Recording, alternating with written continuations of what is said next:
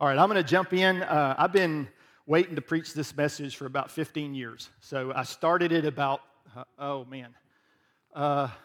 month ago, I guess. And then we had community groups, and then I had another message on my heart that I preached last week called The Other Side. If you didn't get a chance to listen to that, go back and check it out. God was really talking to some really amazing things about how when He talks about something, when He gives you some direction, doesn't matter about the storms of life. His intention was for you to go to the other side. He's going to be with you the whole time you're going over there. So anyway, it's a good message. I hope if you hadn't had a chance to listen to it, I hope you go listen to it. Today I want to continue a series I started about a month ago called Wisdom and Power. And so let me just kind of give you a couple of observations over the last 35 years almost of ministry, about 34 years of ministry. So when I got saved, I didn't get saved until I was almost 20 years old.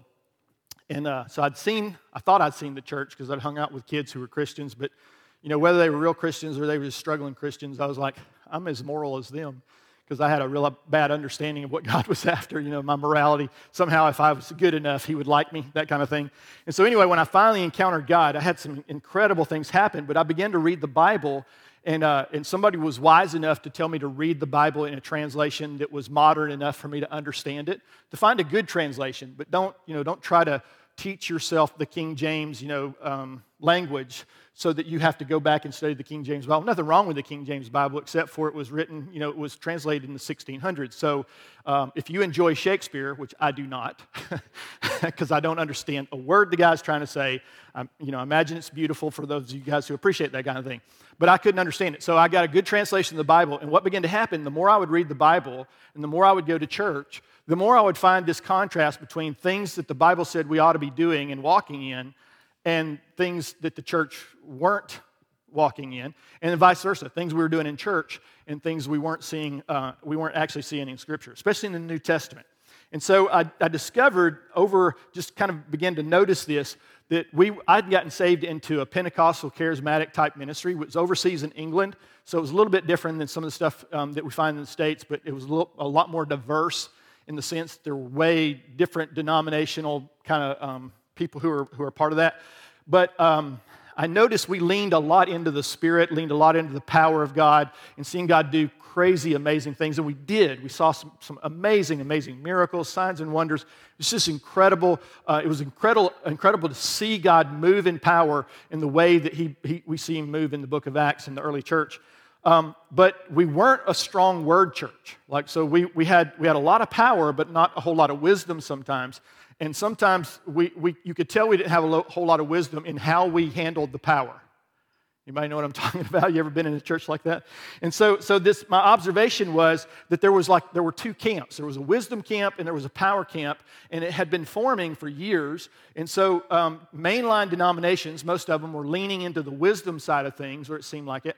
And then Pentecostal charismatic churches were leaning into the power, into the Spirit. So the gifts and the ministry of the Holy Spirit, signs and wonders, some crazy stuff, glory clouds and people falling out and all kinds of. I'm like, I don't know all about that, except I've seen it. Few times it's happened to me, and so I know God's doing something, but it's not normal, right? Whatever normal was. But the wisdom camp was they had character and had strength, and if they ministered to you, you could feel the depth of the Word of God come out of them and just begin to challenge your character and your destiny and your purpose and really understanding who God was and grace and all those things. And so I just noticed that those two camps were often set apart. And so what I recognize is somewhere along the last 500 years or so, there was this great divorce that secretly happened. Some of the kids stayed with one parent and some of the kids stayed with the other parent. Some of the kids were proud of their education and their wisdom and their understanding, and the other kids were proud of their freedom, right, and their power, and both of them thought they were right? And they were. But they were also both wrong, and that was kind of my discovery. So my heart has always been, what if the wisdom of God and the power of God could come back together, and rather than have this side of the church lean into this and that other church, what if we were just the church, right? What if we discovered that the wisdom and the power actually comes in a package together? And so this scripture is where it kind of grabbed hold of my heart. This is 1 Corinthians 1:22. It says, Jews demand signs, Greeks look for wisdom, but we preach Christ crucified. So this is going to be a theme. You see, Paul talking about? Jesus Christ and Him crucified is a very important moment in history. And he says it's a stumbling block to Jews who are looking for a sign. And there's a whole theory behind why that is. And then he said, but it's foolishness to the Gentiles. Some guy dying on a cross for your sins to the Gentiles are like, well, what's sin anyway, right? We don't have any sin. We're just free doing our thing, right? And so what it says next, though, is really profound, and it really grabbed my heart. It says, but to those whom God has called. In other words, when God begins to move in your life, and you begin to sense this calling into the kingdom of God, and you give your life to Jesus, you give your heart to Jesus, you get a new nature, you get a new heart. It says, to those who God has called, both Jews and Greeks. So it doesn't matter who, it doesn't matter the natural part of it. He says, Christ is the power of God and the wisdom of God.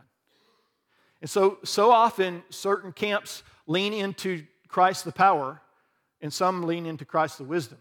And part of our challenge is we got to get that back together again, right? We got to get the band back together again. So there's this really powerful place. You see this, he brings it out in the 1 Corinthian church in a big way. And so there's some interesting contrast in the Corinthian church. So Paul contrasts the wisdom of God, because, the wisdom and the power, but he contrasts the wisdom of God with the wisdom of the world. So in other words, the wisdom of God is not the same thing as the wisdom of the world. And so he goes to great extremes in Corinthians and other places to talk about that. And so 2 Corinthians 2 is a place where he talks about it.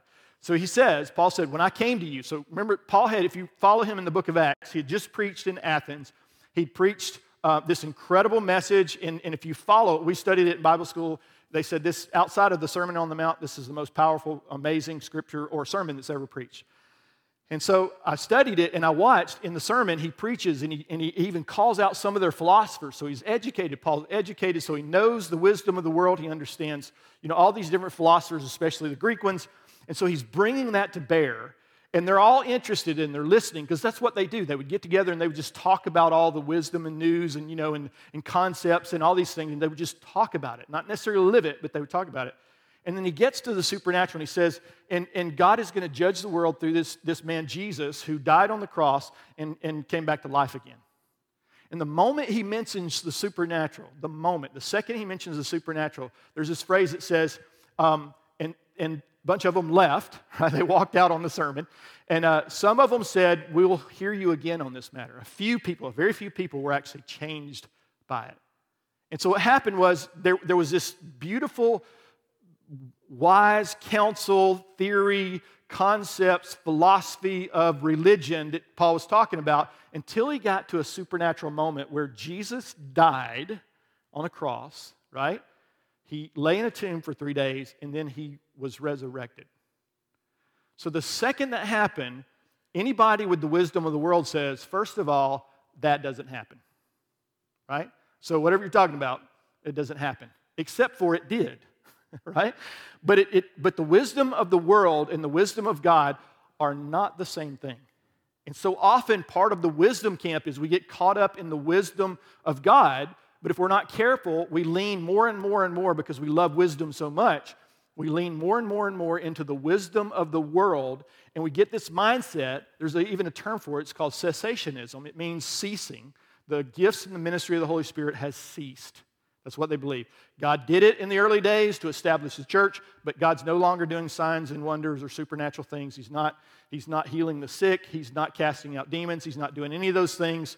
So, well, then what do you have left? You have a people, like Timothy, it says, that they have this sense of godliness, but they deny the power thereof. Right? So it's an interesting picture that the church has become powerless. And then what does it do when it does that? What it does is it just begins to compete with other philosophies. And so if that's the case, then what's the difference? What's one philosophy over another one? There's 5, major religions in the world. And one of the things that's different about Christianity, 2 things really. One is it's the only world religion with a savior. Every other world religion, you can save yourself. You just work hard, change your ways, turn over a new leaf. Every time, it's a lot of leaf turning in those religions. Work harder, brother, right? So that's the first thing, is that there's no Savior. And the second thing is there's also no supernatural. What's really fascinating about cessationism is, in Bible college, I went to a Bible college that believed in the things of the Spirit, but I know some guys who went to Bible schools that didn't. They were cessationists. It was really fascinating because they tell me stories, and they said it's really interesting. Missionaries would come into the Bible school, and they would share these great stories of God moving and, people getting saved. And it was almost always some demonic attack where, the witch doctor was healing people or the witch doctor was cursing people, and these crazy supernatural demonic things, which was fascinating to believe because they would believe that the devil still does the supernatural, but God no longer does. Isn't that interesting? So all of that happened secretly. All this began to happen where if you're not careful, you realize, I'm trying to live a Christian life without being supernatural. And you can't even be a Christian unless you believe in the supernatural.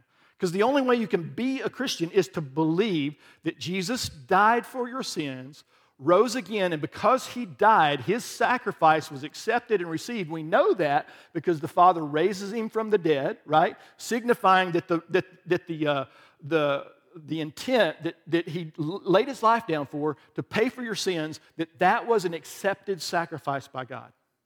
So you can't even be a Christian if you don't believe in the supernatural, right? So what's interesting, you see this further on, chapter 12 and 13 in Corinthians is really interesting because chapter 12 is this whole thing.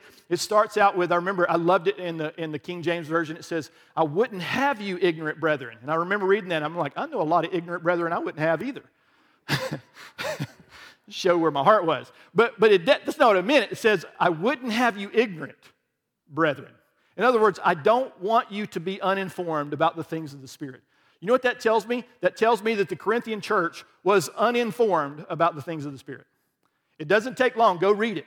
You talk about uninformed. Those guys were scary. If I was Paul, I would have never admitted that I planted that church. I'd be like, Apollos did that, and we're praying for Apollos, and, he'd get right with Jesus or whatever.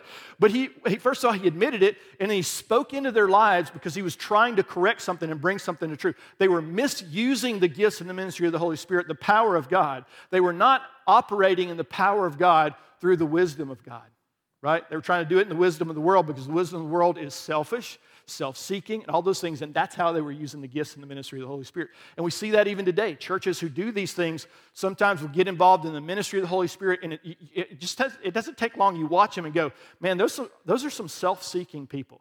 Does God still move among us? Absolutely. He'll move among us because he has an intent and a heart regardless of what mine is. So he'll still bless people. He'll still move in power even when we're not doing everything right. That's what grace is all about, right? So chapter 12 and 13, chapter 12 of Corinthians, he's going after the things of the Spirit. He said, this is what the Spirit of God looks like. Here's some of the gifts. Here's how he moves in power. And then he takes a break and jumps back into it once he gets to chapter 14. But how many of you guys know what chapter 13 is? Anybody know? The love chapter, right? And so often you see this preach, you hear this preach, and they preach the love chapter in contrast to the gifts. So basically what they're saying is you have the gifts, but really what you need is love. That is not at all what Paul was talking about. What Paul said was, here are the gifts, and the only way these gifts are going to work the way that they're supposed to walk in power and to see God move, is to stop being selfish and stop using worldly wisdom and walk in the wisdom of God. Well, what's the wisdom of God? Love. Create an environment of love, because that's what Jesus did, right? Jesus, by laying his life down for you, said, I love you more than I hate your sin. And see, we often forget that. We think God just hates our sin, but he doesn't love us. And so if we're not careful, we'll get all mixed up, and we'll miss the power of God, we'll miss the love of God, we'll miss everything. And we're just striving as believers, trying to get God to love us when he already does, trying to get favor from God when his favor is already upon us, not because of us, but because of what Jesus did for us. Amen? So, I just want to take you through a couple of things, some foundational truths about the gifts of the Spirit that kind of illustrate this wisdom and power and how God intended it to work. So wisdom, here's an example. The gifts don't speak to the maturity of the person manifesting them. So you see this in Corinth. You had guys operating. He starts out, 1 Corinthians chapter 1, he says, you guys are not lacking in any spiritual gift. That's a powerful statement for a church. Not a single gift that you guys are lacking. You're walking in all of them. You're doing it wrong, but you're walking in them, right? So what would happen is people would manifest the gifts of the Spirit, and it begins to be confusing because you see someone manifest the ministry and the power of God, but also you see some worldly wisdom in self-seeking and trying to be in front of people, making it about them instead of about God. Let me give you an example. I've seen this happen a million times. Someone would come up to share something that the Lord had given them, and this is how they start it. They say, as I was praying, like nobody cares. I mean, I'm glad you're praying, but we didn't need to know that you were praying. But they'll say, as I was praying, as I often do, at 4 o'clock in the morning, which talks about the sacrifice that I get up early to pray. You guys may not do that, but I do that. And I was praying for a long, long time, and then finally they get to the part where God talked to them, and then they actually say what God was trying to say in the first place. So we encourage, at our church, we encourage you just skip all that stuff on the front side. We don't care. We preach so much grace that if you're doing it well, awesome. If you're doing it poorly, it's not who you are anyway. God's going to change that. So let's just leave that off. Let's just get to what the Lord is saying, right? And even then, the Bible says we're looking through a glass dimly. We don't see perfectly, which is why we have multiple people, because the Bible says when the gifts come that others get to judge. The people in the congregation, mature believers, leaders get to judge. And the Bible says to test the spirits to see whether they be of God or not. So that sometimes the spirits are moving or the Spirit is moving, but it's not God's Spirit that's moving, right? So you have to filter that out. There's a gift called the discerning of spirits, right? It's not the gift of discernment. That's just judgment. I have the gift of discernment. No, you don't. There's no such thing. And so what does the discerning of spirits do? It tells you, is this what this person is doing? Is that from the Lord? Is that from the devil? Or is that from their spirit? And we're always sorting that out. Kathleen came up during the worship time. She said, I feel like and sense the Lord is doing this. Now, I love Kathleen. She's amazing, right? Totsky married up. Again, that's how it works, right? And so she's amazing, has a great history of walk with the Lord that constantly comes up. I meet people all the time that she's connected to, that long before she ever got to DCF. But she came here, and she's a mature believer. She comes up, and so I know a little bit about her character, and she begins to share with me about the Lord saying, and I sense, first of all, this is not Kathleen's spirit. It's definitely not demonic. This is actually God's Spirit trying to say something to our church. He's not just talking to Kathleen. She knows that, so that's why she came up front and says, hey, I feel like this is the Lord. But she submitted that to us, to me as a leader, and allowed us to judge that and say, yeah, that's from God. And that kind of launched us, if you will, into what we were experiencing, walking in the presence and the power of God during our worship time. Super cool, right? So what happens is these people, just because someone is available, right, and willing to be move in a gift, doesn't mean that they're mature. Now, why is that important? It's important because you don't have to be mature to start. I remember a guy came up to me, he just given his life to Jesus, and I was a pastor at another church, and he came up to me and he said, I feel like the Lord is saying something to you. And I was like, okay. And he laid it on me, man, and he was 100% accurate. It was something that the Lord had been talking to me. No way he could know. And he just standing there looking at me. He's like, is that from God? I'm like, yes, it is. He's like, yes, that's awesome, right? He's so proud of himself, right? Which got a little sinful and a little awkward because he was back into the wisdom of the world, right? But here's my point. He barely knew Jesus, but he was willing and able and had given himself to be used in the gifts of the Spirit. Some people have been in the ministry of, in the kingdom for 20 years and are still unwilling and still not available. So what's that all about? Maybe you grew up in a wisdom camp, and you're a little bit afraid or not sure how to operate in the things of the Spirit. That's okay. Read Corinthians. He'll teach you. Come talk to us. I've done so many dumb things trying to find the Spirit of God and the move of God. A friend of mine he went up to a guy and prayed. He said, I feel like God wants to heal your leg. And that guy goes, well, that's funny because it's wooden. And then he leaned down and knocked on it. Clink, clink, clink. And God's like, oh, okay. Well, maybe he wants to heal the good leg. Is there anything wrong with that one? And then he was just reaching. And it turns out he was just anxious, and he was excited, and he totally missed it, right? I always think back and like, well, what if he wanted to give him a new leg? That would have been fun, wouldn't it? That would have been really fun. We actually had a lady came and was part of our church for a little while. She said she was paralyzed from the waist down at one point in her life. And she was walking, so obviously that was in the past. And she said what was so cool is when it happened, she goes, I was paralyzed for a year. She said the ladies in our church, wasn't DCF, another church, got together and prayed. Every week they prayed. Come just lay hands on me and pray. It wasn't an event, it's a journey towards healing. Pray, pray, pray, pray, pray. And she would go, every week she would go to physical therapy and, work everything so her muscles weren't completely in apathy and, work the upper part of her body. And one night she went to the small group. They prayed over her for healing, and she was healed instantly. Like she said, I felt my bottom of my foot start to tingle, and I heard the Lord say, stand on it. So she said, so I did, and scared everybody in the room. We all have faith until miracles happen, right? And we're like, where'd that come from? It's like, well, obviously I didn't have enough faith. Oh, but yeah, of course it happened. Yeah, I was praying. That's what God does. But isn't it kind of an indicator? It's like it's so abnormal. Supernatural ought to be normal. So she has this healing. Of course, she loses it. Everybody's excited. And then the next day, she walked into physical therapy. You're talking about freaking everybody out. Everything stopped, and she got to share Christ with every person in that room. The physical therapist, the people who were struggling, she prayed for people's healing. A few people were healed. Yeah. So what happened? Weird is only weird until it's not weird anymore. Right? So that was, it's like normal is I'm paralyzed. Well, is that the wisdom of God? Because what did Jesus do when he encountered sick people? You know what he said? He said, you know what? You're sick because God is trying to teach you something. Because that's what good fathers do. They give their kids botulism. That's what good fathers do, right? It's so dumb, right? But here's again, going back to the wisdom of the world and different wisdom. I hear people sometimes pray for sick people. And I've done this, so don't feel bad if you've done this. But I pray for them. God, heal them. Oh, and you got to get the waver in your voice because that's how preachers, whatever it is, you do whatever. You scream, you shout, you kick them, whatever, Everything you can muster to get God to do what God said he would already do. Right? And we pray. Now think about this. Maybe this challenges your thinking, and I'm hoping so. That we pray for healing as if God does not want to heal them.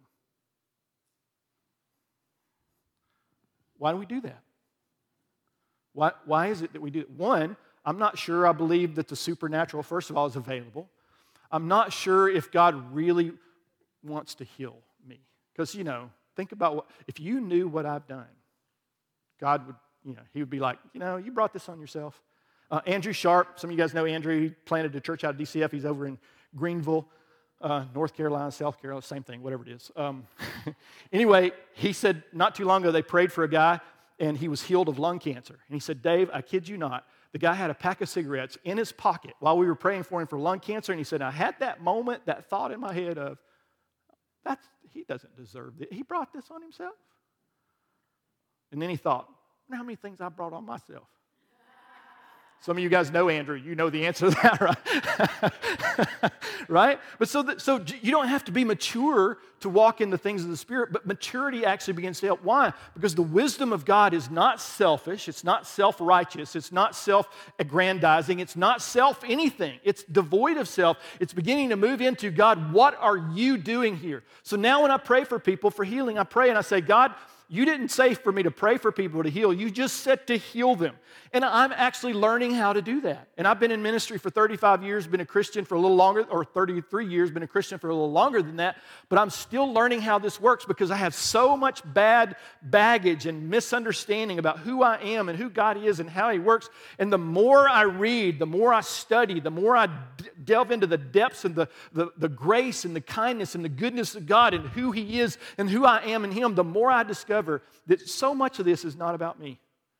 And yet all of this is about me. That God loved me so much that He wanted to come and rescue me and remind me of who He made me to be.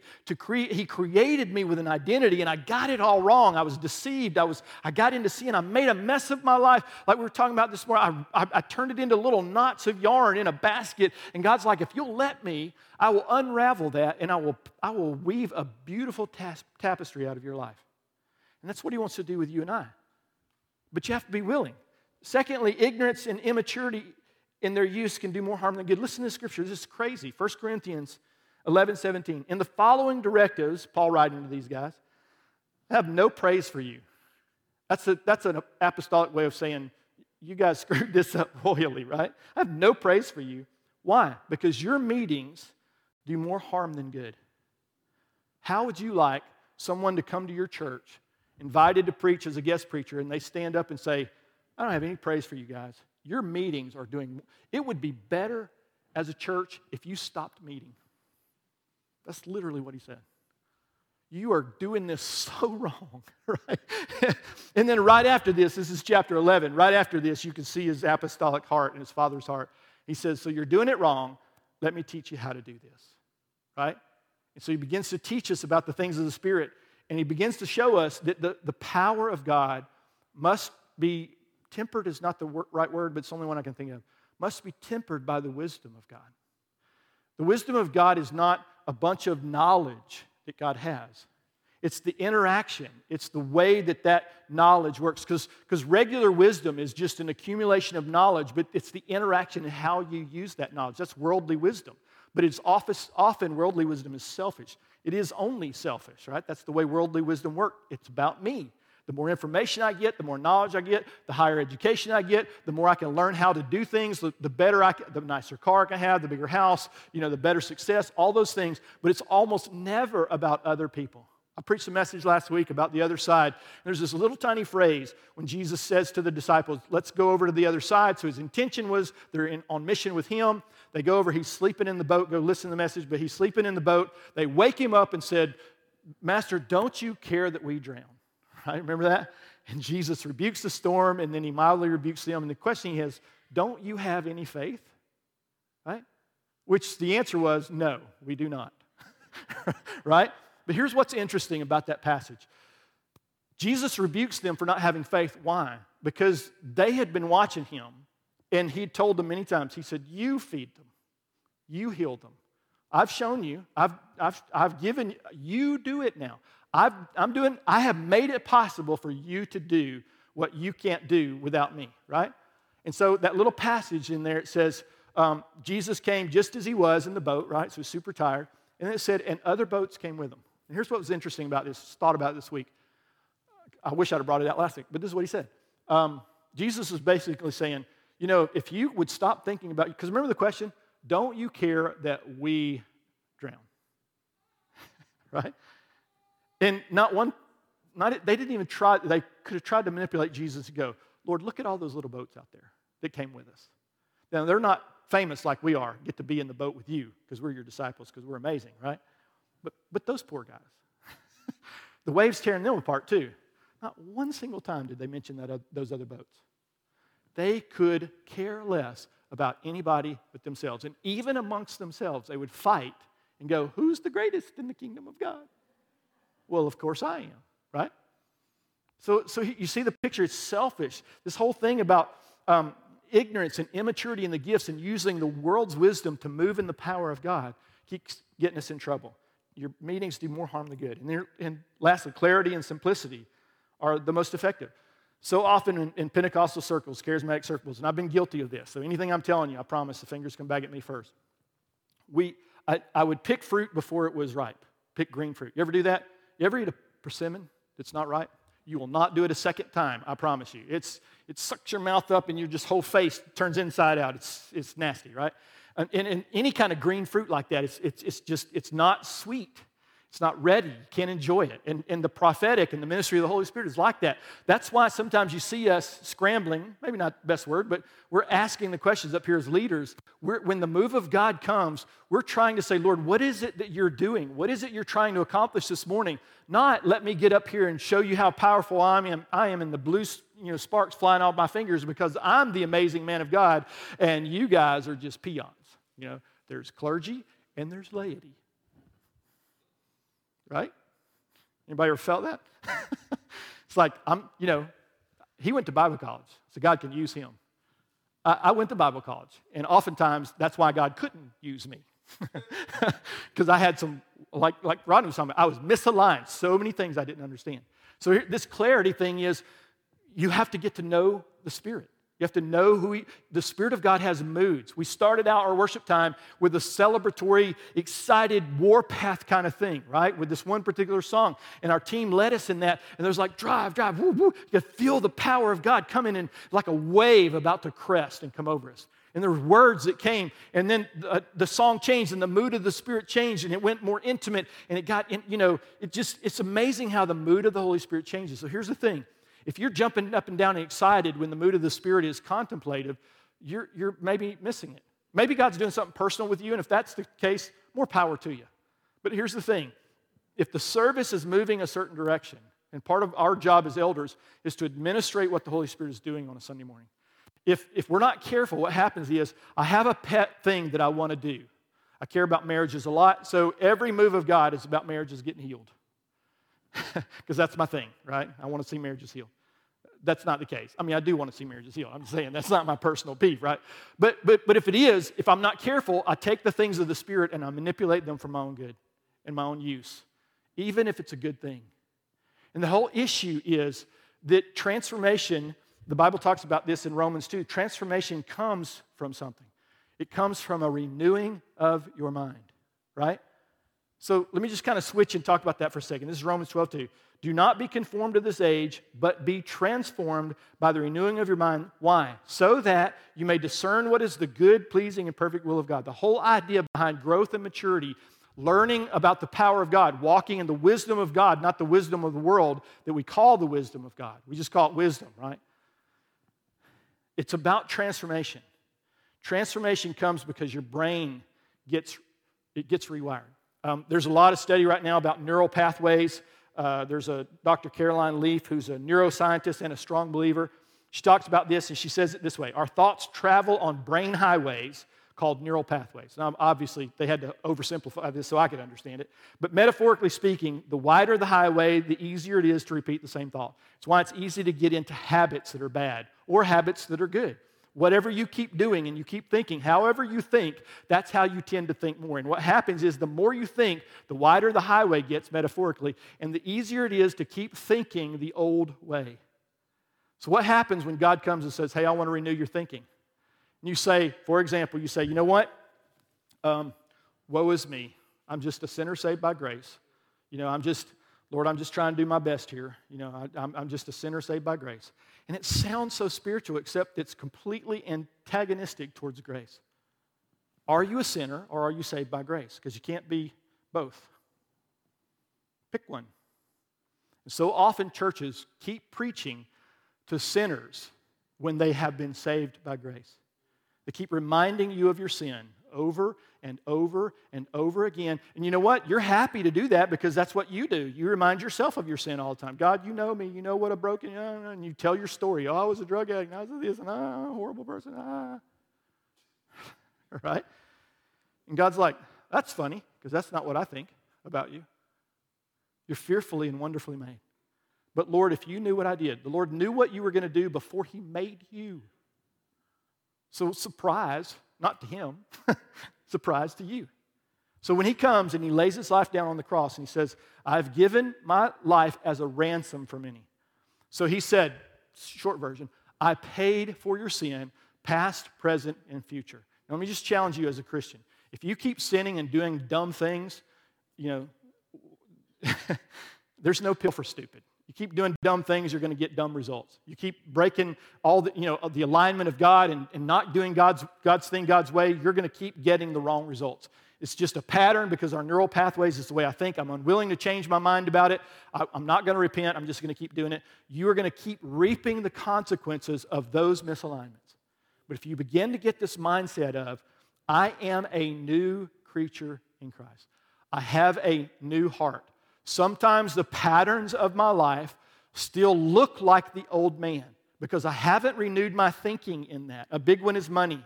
You think about money the way you used to think about money. And God's like, I want to talk to you about the fact that you don't own anything, that you are just a steward for everything that I own, and I'm putting you in charge. You get to live like a king. It's phenomenal. You get to live in a mansion. You get to manage millions and millions of dollars of resources, but they never, ever belong to you. But I'd rather think the Old Testament is like, as long as I give a 10%, the Lord will do for me what I want Him to do for me. Right? So I give to get. Instead of going, God, everything I have is yours. So if you want to talk to me about giving my car away, I don't want to do that. Nevertheless, not my will be done, but yours. Do you really mean that? You know how you find out? When God says, hey, I have a thought. You're like, don't talk to me. Right? But it's so funny because it's so often not what we think it's going to be. It so often is, I'll say something about myself, right? My friend Greg, I was talking about him earlier. His wife sometimes, she's amazing. She'll say something, as women do sometimes, they'll say something about their appearance or about their dress or about their shoes, whatever. And he'll look at her and go, hey, nobody talks about my wife like that. I love it because she just smiles because she hears what he's saying is, don't you have a thought in your head that Jesus doesn't have about you? Right? You don't get to do that. Every thought in your head that is not redemptive in nature and full of hope is not a thought from heaven. You have to renew your mind. You have to think differently. And so understanding the gifts in the ministry of the Holy Spirit is a big part of that. What are the gifts in the ministry of the Holy Spirit? What are they for? I'm so excited when God uses me. But you know what they're for? They're not for me, they're through me. But there's something powerful that happens when I minister a word of knowledge or healing or whatever God does supernaturally. When I do that, it's a powerful thing, and I watch what He does. I get to be the beneficiary of the joy of what God is doing through me into another person. But I also realize that God just used me powerfully, that I was submitted, that I was channeled with Him. I was in alignment with Him. And there's a beauty, there's a sense of the feeling, oh man, God, this is amazing. That I'm in partnership with the gospel, that I'm coming alongside of God. I am a co-laborer with God. Now, let's be honest. When He says co-laborer, He's doing all the work, right? I'm just submitted to it and believing that it's true and taking a step of faith and walking in it. And then everybody looks at me and go, look how amazing you are. You're such a powerful man of God. Remember they did that with Peter? And they're like, oh, look at you, the great power. You guys are angels. And Peter's like, hold up, wait a second. You think that we did any of that through our own strength or power? You are mistaken. Let me tell you about Jesus. See, the wisdom of the world would have said, let me talk to you about how amazing I am, as Peter. And interestingly enough, in the book of Corinthians, that was one of their problems. They were following pastors, right? Paul, Apollos, Peter, and Paul writes to him and said, you got this all wrong. I only baptized a few, you guys, so if you make it about me, you've missed the whole point. Let's make it about Jesus. And they began to do that. So these neural pathways, it comes from something. You have to change the way you think. So what happens when this occurs is very, very interesting. There's a transformation process that occurs, but it only works. You're only transformed to the degree your mind gets renewed. So what does that mean? The Lord comes to you and says, hey, I want to talk to you about how you're talking to yourself. Right? You're praying. The Lord begins to talk to you this morning. God says, hey, I want to unravel some things, right? That was powerful, and He meant it. But you got to make a decision that you're going to think differently, because He comes and says, I want to talk to you about the way you talk about yourself. Lord, I'm just. If you start any of your phrases with I'm just, you've totally missed the call of God on your life, right?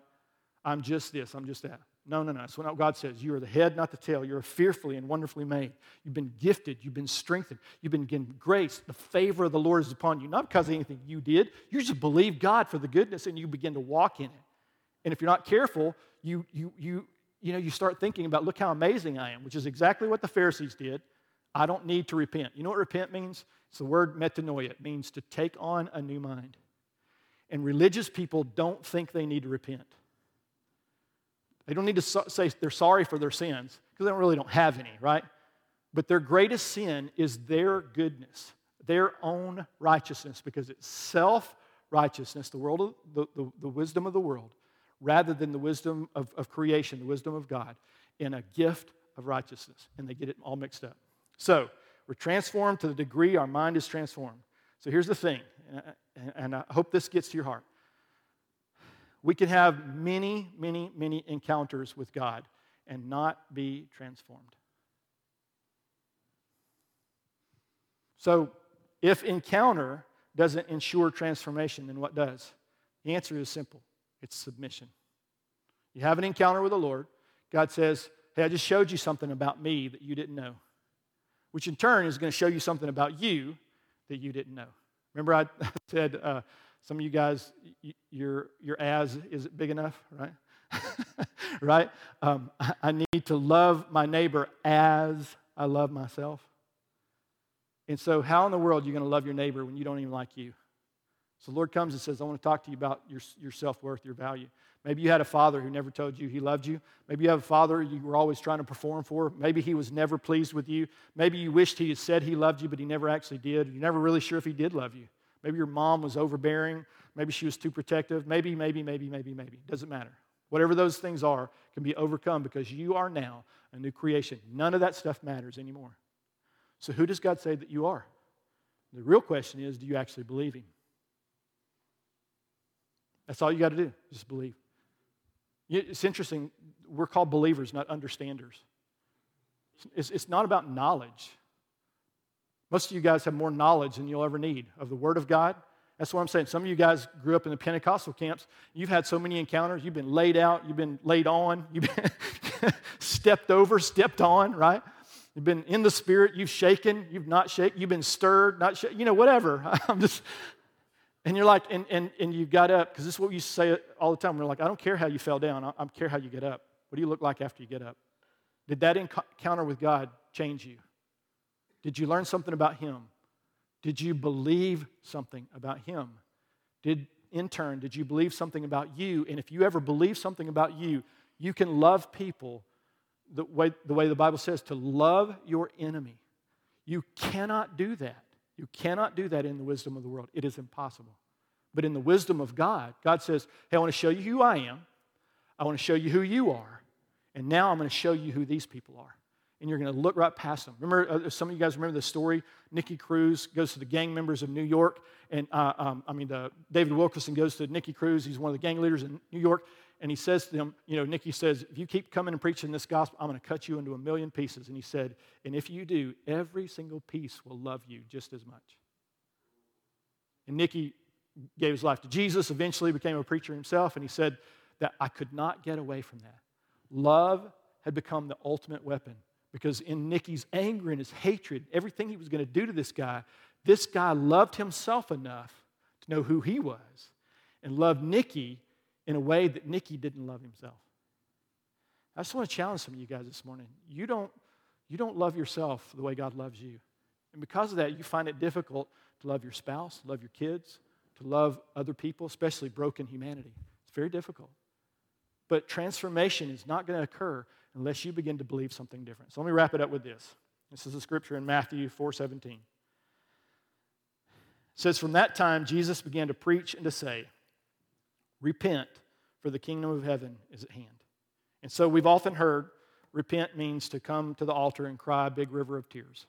I cannot tell you how many times I've done that personally and walked away unchanged, emotional, but unchanged. Right? I had an encounter that did not lead to a transformation because I did not believe what God was trying to say. So then I just became an altar tramp. Every time there's an altar call, I'm like, I could feel the presence of God. It would draw me, and I would come, and I would, Lord. And I would think, because this again, is my worldly thinking, I would think if I repent, if I'm sorry hard enough, I will change.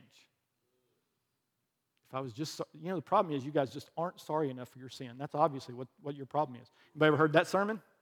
Sometimes that's a series that they do every single Sunday at some churches, right? I've done it. I've preached it. But the question is, how sorry do you need to be? The answer is there's two kinds of sorrow. The Bible says there's a sorrow that is worldly sorrow. You're sorry you got caught, right? Anybody have kids? You know what I'm talking about? And then there's a godly sorrow that leads to repentance. So think about it. It's not a godly sorrow that leads to you being sorry, because that's what we think repentance means. I busted. I'm laid bare before the King of Glory. He sees me accurately. I'm scared to death. He's going to judge me, and I'm like, ooh, I'm sorry. But how sorry are you really?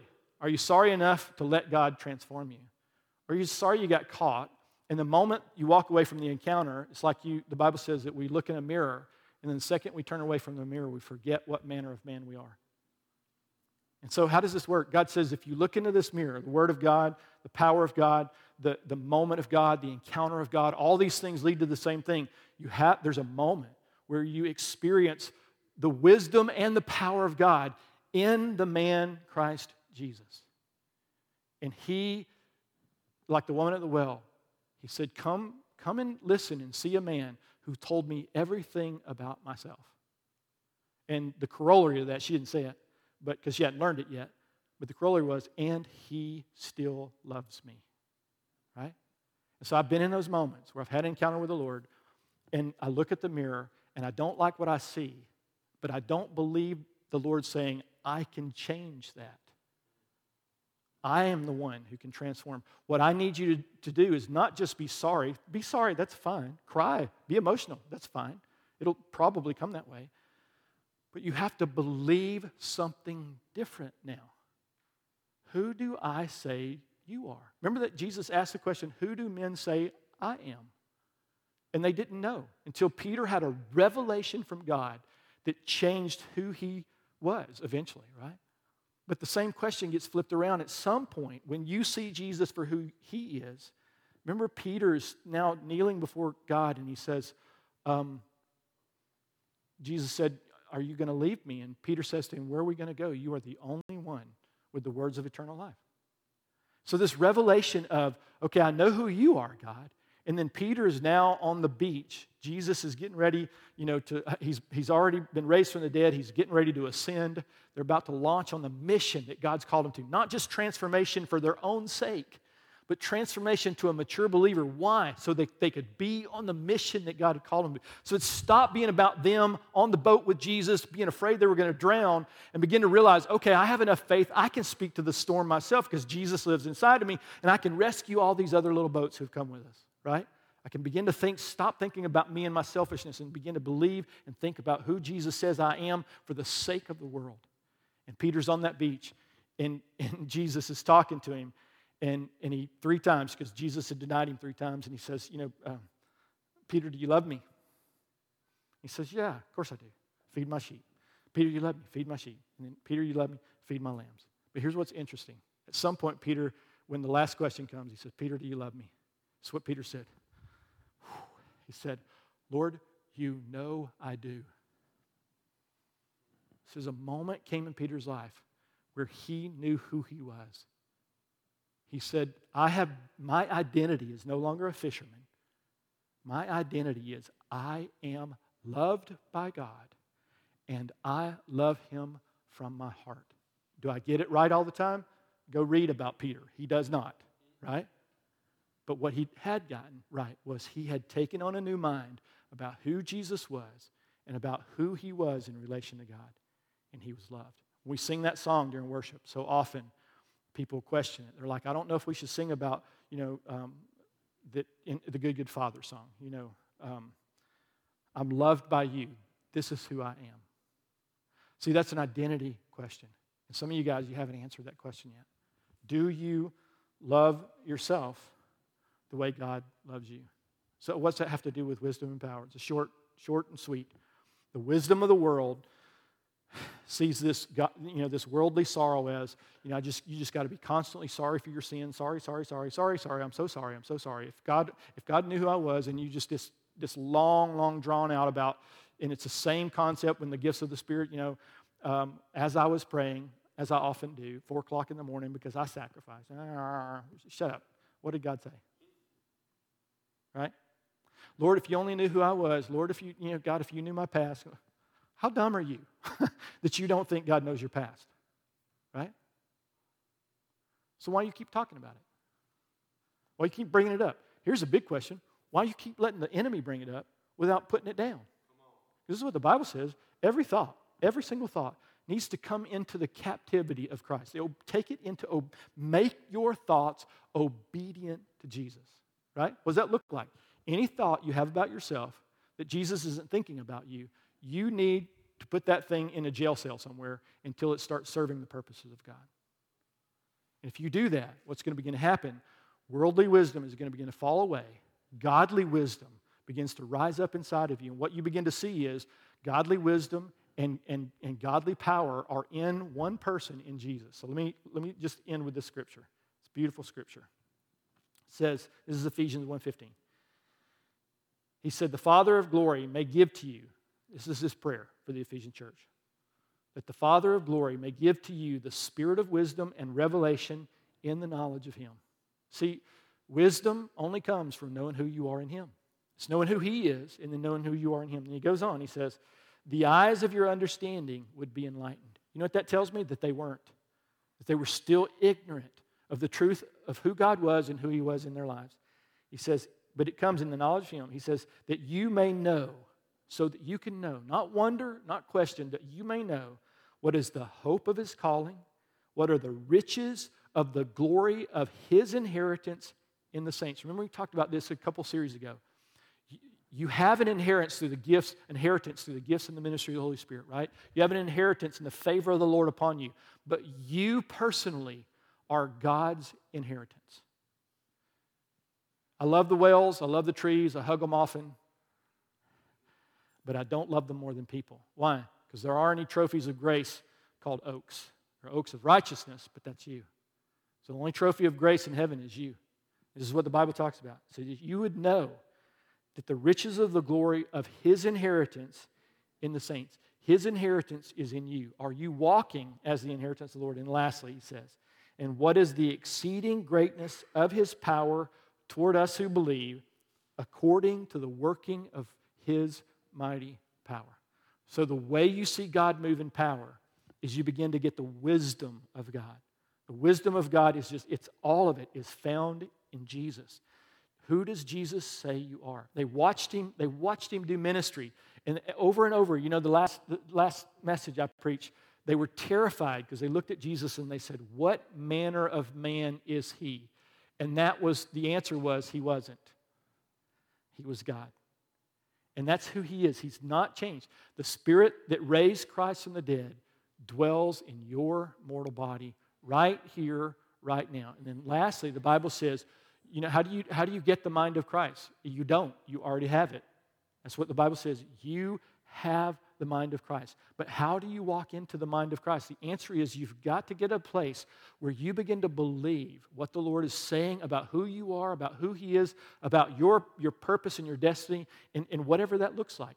And it's going to look crazy. I walked away from a job, got fired on a Thursday. I was driving home, and I was like, oh, man, what am I going to do? I'm buying a house on Friday. I'm like, this is terrible. But the guy had told me, he said, you're fired, because I wouldn't cook the books. There was good reasons. and it gets to the end of it, and he says, I'll pay you through Friday at 5 o'clock.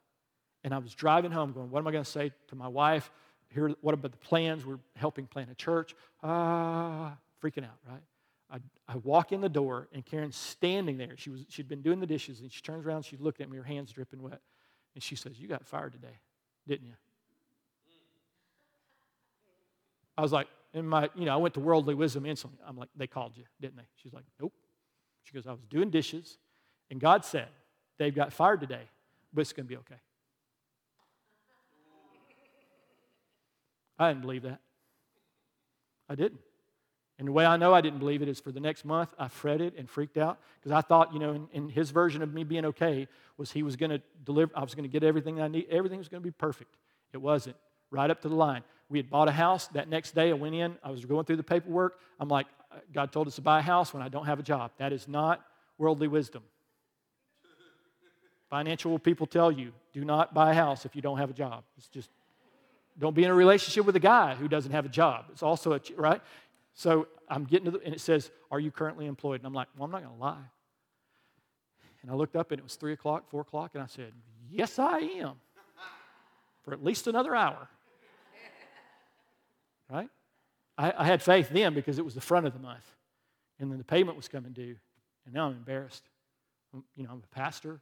What are we going to do? I'm not getting any money. And right before the last minute, my wife's mother sent us a check for that payment. She was poor as a church mouse. She'd never sent us money before, never sent us money after. One time she sent us money. It was the exact amount we needed for a payment on our house. What was the Lord trying to say to me? Do you really believe me? But here's the thing. This is where it's going to get you. If you believe him, are your emotions lining up with what you believe? It's a good way to tell. It's okay to struggle because what God will do is he'll take you on a journey and go, hey, I'm going to show you this. I'm going to show you this. I'm going to show you this. And Paul wrote and he said, by now, some of you guys ought to be teachers. So just because you've had encounters with God, just because the Lord has told you something, that doesn't matter. What matters is, what are you going to do with what he told you? 2 questions a disciple, and I'm going to pray for you. 2 questions that every disciple has before he becomes a believer, all the way up until he's leading a movement in God. What has the Lord said to you, and what are you doing about it? So I want to make it super practical for you right now as we close. What has the Lord said to you? If you're stuck, if you're freaking out, if you're like, I don't know what I'm going to do, my life's a mess, what's the Lord said to you? What has he said to you? If you're not a believer, he's saying, it's time to repent and become a believer. Put your faith, put your trust in me. That's what he's telling you. If you're a pastor, you're trying to grow a church in your own strength, you should quit that. You say, Lord, what are you telling me to do? I'm going to do that. And I'm going to trust you for growth. I'm going to trust you for everything. If you're trying to have a baby, whatever it is, trying to be in a relationship, you're struggling for money, what has the Lord said to you? And if you don't know, the first thing you need to do is get before the Lord and say, God, talk to me so I can stop thinking about how I can make this happen and get on the path that you are working in my life. And I'll trust you for every single thing. I'm repenting. I'm taking on a new mind. I'm not believing anymore that I can do it because I've shown that I can't. Now I'm believing that you can do it if I put my trust and I put my faith in you. What has the Lord said? And are you doing it? I want you to stand with me. So Jesus, we come right now. Lord, first of all, we thank you that you don't judge us as believers anymore because the cross, Lord, you paid for every bit of wrath, Lord, that was due us. You paid for it all on that cross. And Lord, we don't have to suffer under that. We don't have to fear that any longer. Lord, all you have for us is your favor and your goodness. But Lord, so often when we don't see it lining up, it's because we're not in alignment with you. So Lord, would you do that right now? Something I said this morning, would you go after that in our hearts, Lord? Whatever captured me, Lord, would you go after it and go, hey, I want to talk to you about this. I don't want to scare you. I don't want to do that. I just want to talk to you about my ways are higher than your ways, and you can trust me. Lord, would you just do that right now? Would you speak to those moments? Whatever you're saying to me right now, Lord, would you make it clear? And then, Lord, I have to make a decision about what I'm going to do about it. Will I believe you, and will the motions, the actions that I take next be in line with believing you, Lord, or will I still continue to believe what I believed before? Do I take on a new mind, or do I still have the old mind? Lord, this is the wisdom of God, that every bit of this, Lord, is found in you, Jesus, you, and you alone. So I trust you, Lord, to speak to me, and I trust you to carry me. I trust you to lead me. I trust you to empower me. I trust you, Lord, to move me. I trust you for it all. Lord, I am yours, and you are mine. You know I love you. So I trust you now. In your name I pray. Amen. If you need prayer this morning, we'd love to pray for you guys. Our leaders will be up here at the front. Come and let us pray for you. Otherwise, have a wonderful, wonderful week. See you next Sunday.